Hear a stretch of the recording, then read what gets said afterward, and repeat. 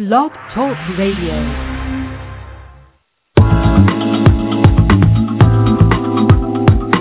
Get ready for success. Leadership Strategies for Women is a show dedicated to providing practical and valuable strategies for emerging female leaders of today. It's your time to get inspired, motivated, and challenged to achieve your best. And now, here's leadership speaker and coach, Ellie Nieves.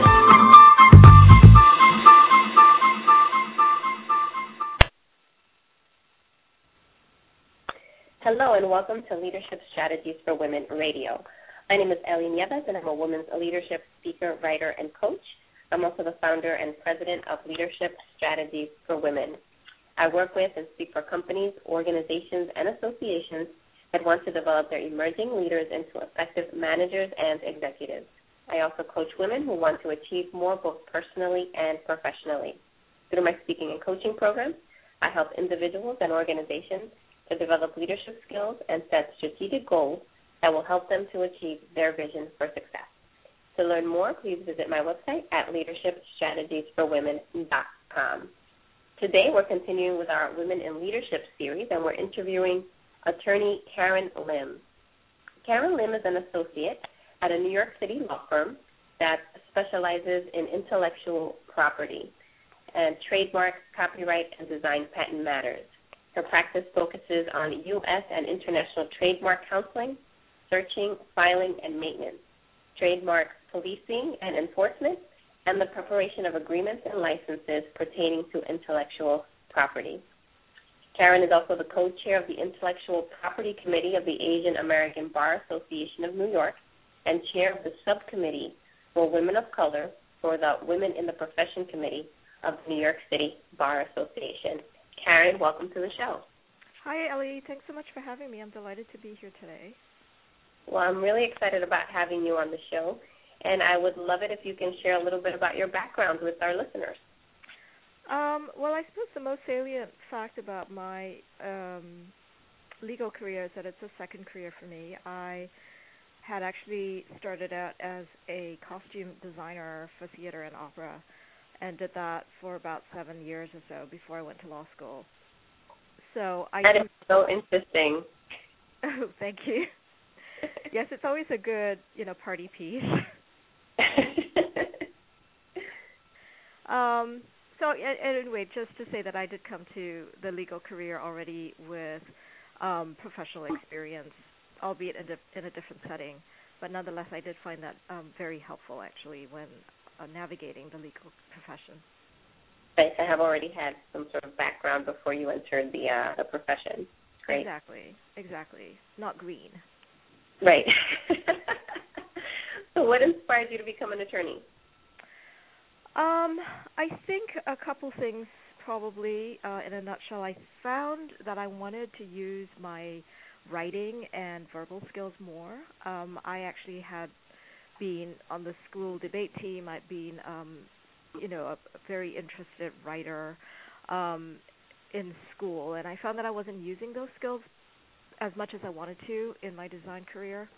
And I also wanted to get more practical experience. I felt that in the theater I was spending a lot of time in a black box, basically, looking at wonderful, imaginative, creative pieces on the stage, but I felt a little divorced from everyday life, and I didn't really like the way that was going. I wanted to be someone who really understood the ins and outs of practical everyday transactions, and again, I think that drew me to the law. Oh, wow, that's very interesting. I love that as a perfect example of how we can make career changes, even though, we might be satisfied in one particular area of our career, but maybe we find that we're disengaged somehow and would like to try something different, and this is such a wonderful example of that. Thanks, Ellie. Yeah, I think that's right. I think it's a mistake to think that when you've set your feet on a certain path that's going to be a straight road. I think oftentimes people find that there are corners and kinks and unusual turns in the road that they may not have expected, but it makes it a more interesting journey. Yeah, and I love that because so many times I think we come out of the box with plans as to where we think we're going to go or what we think we should be doing at certain parts in our lives, but sometimes we step in one direction and it opens up a door that maybe we never even considered, and it might even lead us in a path or direction that we would never have thought we would have gone in had that door not opened for us. Yeah, I think so. And I think I heard someone say that the quickest or the straightest way to your goal is not always a straight line, something like that. But that's certainly been true in my life. Yeah, that's great. I love that. So how would you describe your leadership style? Probably more than anything, there's a term called a meta leader. And a meta leader refers to someone who isn't necessarily at the pinnacle or the top position in any given institution, but because this person is able to reach out across different organizations and different groups, that they, in a way, they become a linking point for right. disparate organizations or groups, and I think that's probably me more than any other style. That's wonderful, and that's such an important role, because I think sometimes organizations may be working in the same or going in the same direction, but they're not aware that other groups are maybe working on the same direction as well, or the same types of projects. But individuals with your leadership style help to bring those coalitions together, and sometimes you find that you can do more together as a group or as a coalition than you could have by yourself.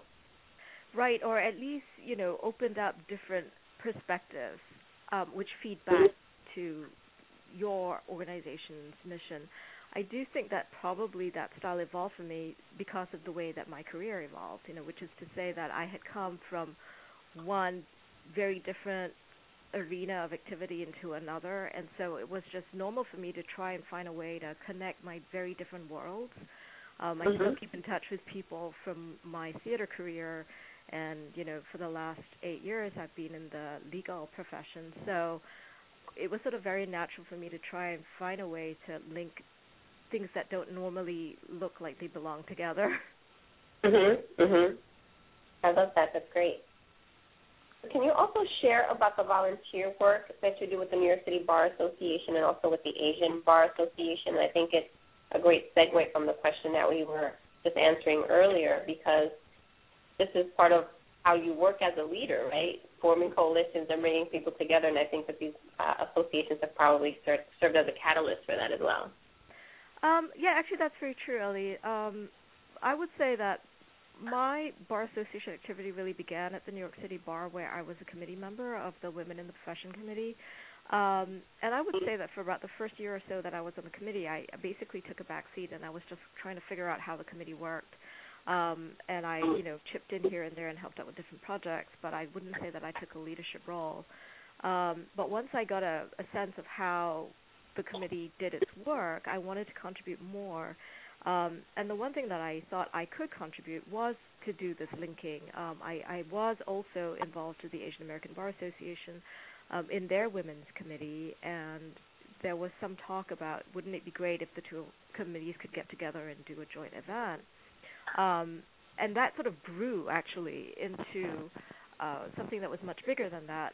It was what we called the Bar None Project, and it was getting the cooperation of women's committees and women's bar associations in New York City. And there were eventually about 12 organizations that got together to collaborate on this project, which was a half-day symposium dedicated to women of color.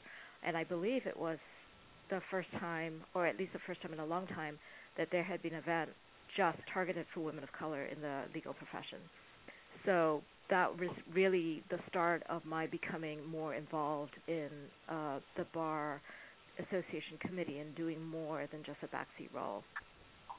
And that's great. It just shows how your leadership style has impacted the lives of many other women, because look at all the women that have benefited from having participated in those events. So thank you for... I hope that they have been of benefit. Certainly, we've had some very good feedback to our various events. So, it's good to be able to contribute to the profession in more than just a billable sense. That's great. So how has participating in a professional association helped you personally and professionally? I think it's actually, first of all, there's a wonderful sense of reward that comes from putting on an event and having people come and really benefit from it and enjoy it.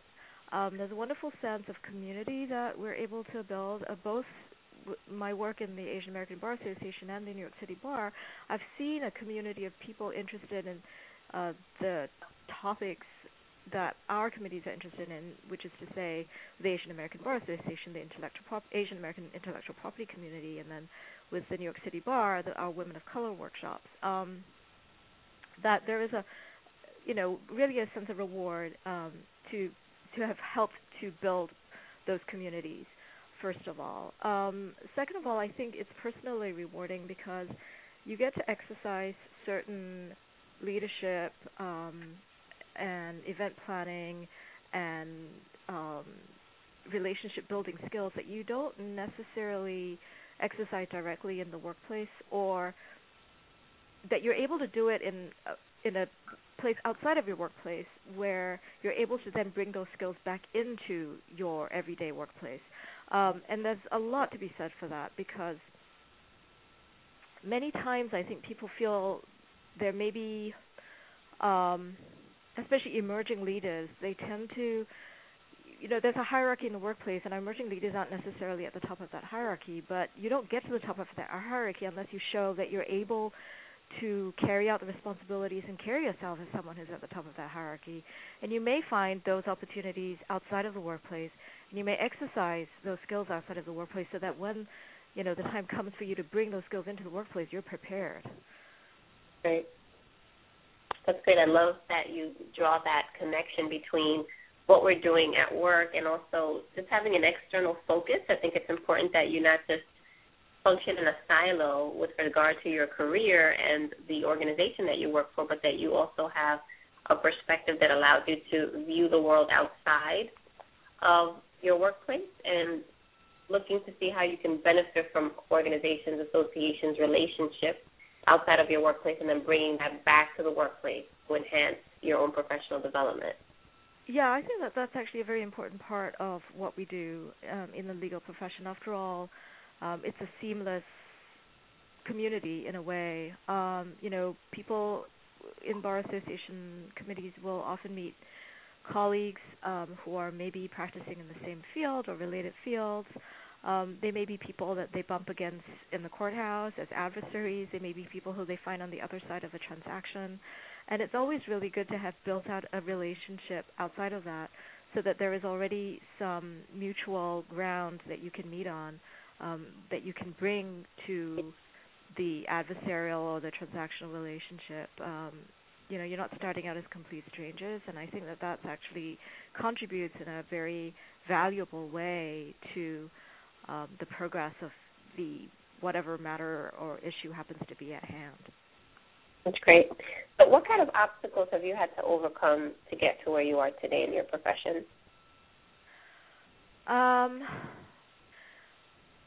Well, I think the same as anybody else entering the legal profession, and there is a code of conduct in the profession, and for me in law firms, that you don't necessarily know about coming from somewhere else, and it doesn't matter whether you're coming straight out of school or you're coming from a different profession. The fact is that there is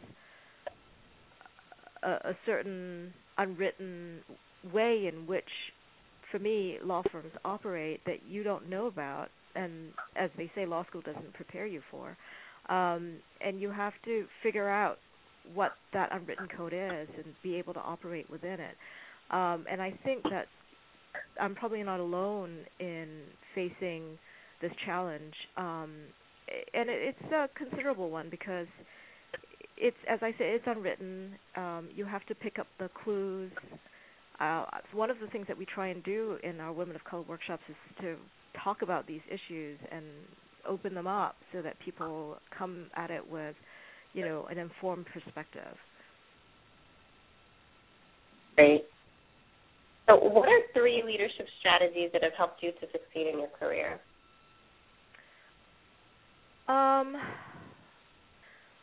Well, let's see. I think one of them is to always be open to new and interesting possibilities. I think it's always good to have a plan of action, but it's always good to keep that plan of action flexible, because as you work towards realizing that plan, you might come across someone or an opportunity that you hadn't thought about before that could add so much to it, take it in a different and better direction. So I think being open to new ideas and new possibilities is very important, but being able to do that within a plan that has a forward-moving dynamic. So I guess it's trying to both have something that you can move forward with, but not to be quite so blinkered as to the direction in which you're going to be moving forward. I think that's an important skill to learn. Another is to learn to collaborate with others in the way that everyone is able to contribute their specific or particular talent, and being able to create a harmonious whole out of that, which is a very important skill too, because it's important that all people working on a particular project feel that they're invested and that they're getting what they need out of doing that work. And the third is, I think, to sort of lighten up and have some fun with whatever it is that you're doing, which is important, especially when you're talking about voluntary work in a bar association. It is voluntary work. It is work. There's no mistake about that. But everyone's sort of in it in an unpaid capacity, and there's got to be something you're getting out of it if you're going to keep putting in that time and putting in the effort. So how do you attain work-life balance? I beg your pardon, could you repeat that question? How do you attain work-life balance? I think it's very hard. Often I don't feel that I have attained it. There are many occasions when I sort of think I've got to scale back, I've got to do less, I need to spend more time at home. I think it's an ongoing struggle, and I really don't have a good answer to that one, Ellie. And if anybody does, I would love to find out what it is. There is I think oftentimes I've heard people say, well, you sort of just take it from day to day, and I think there is a certain element of that. But also I'm trying very hard to not overcommit and not overextend. It's difficult because as you get more involved in, say, bar association activities, and people know about your work and they ask you to participate in something else or to bring your skills to a different project, and you get involved in a community and people know about you and they start asking you to do more and more, and it's difficult to turn around and say, no, I'm not going to do that, I just can't. But that's something that I'm learning to have to do, because I find at a certain point where I'm uncomfortably extended and I'm just not doing my best both in my day job and in my bar association work. So it's not actually doing me any good, and I'm sure it's not doing anyone else any good. So saying no is important. Mm-hmm. Yeah, I like that. And there really has to be an appreciation for, obviously, building your professional background by including outside activities, but at some point the work that you do on a day-to-day basis, the work that you get paid for, also takes precedence, and it does mean that you'll have to say no and balance the other outside activities, even though they are helpful and beneficial. Yeah, exactly. And I do think that, one of the keys, at least that I found for myself in trying to get the support of your workplace in these outside activities is to show that your day job, the work that you get paid for, is a priority, and that it's, I hate to say this because it sounds, like, oh, you've got to work harder and you've got to play hard, but I think you've got to show that whatever you're doing outside is in addition to and not instead of your paid work. So it is tough, but as I said, there are wonderful rewards as well, and if anyone's inclined to take on the challenges, it's actually been a really fun and rewarding path. Mm-hmm. And Karen, what advice would you give to women who are looking to attain a leadership role? Step up. Right, Ellie? You've got that program that says show up, speak up, and step up. I think that's very true. Sometimes you've got to just stick your hand out and say, yes, I'll do that. You've got to stick your hand out and volunteer to do something. You may not necessarily, have done something like that before. You may not feel like the most confident. It may be stepping into unknown territory. I think the key is to realize that almost everybody else in that room is probably feeling the same way, and that by putting up your hand and stepping up and taking on that responsibility, you're the one who's going to be learning how to do that. You're the one who's going to be showing that you're willing and that you can learn and that you can take on that leadership role. It's frightening. It's a little bit like stepping into an unknown path, but I think the only way you're going to do it is to take that first step. Great. And Karen, what is another one of your professional career goals? What's in the horizon for you? I would like to be known as an expert in my field. I'd like to be, a resource that people think about when they're recommending other people for an attorney to help them in my particular field, which is international and domestic trademark work. It's important to brush up those skills, to keep on top of what's going on, and to always consistently deliver good client work. That's wonderful, and clearly you're well on your way already. So congratulations, and obviously we wish you a lot of success. And Karen, we really appreciate the time that you've taken today to share with all of our listeners and sharing your leadership strategies for success. And we hope to hear about your future successes. Well, thanks so much, Ellie. Thanks for thinking of interviewing me, and I'm happy to do this and happy to be on your show. And, good luck to you, too, in the very important work that you're doing in coaching emerging leaders. Thank you so much. And to all my listeners, thank you so much for tuning in.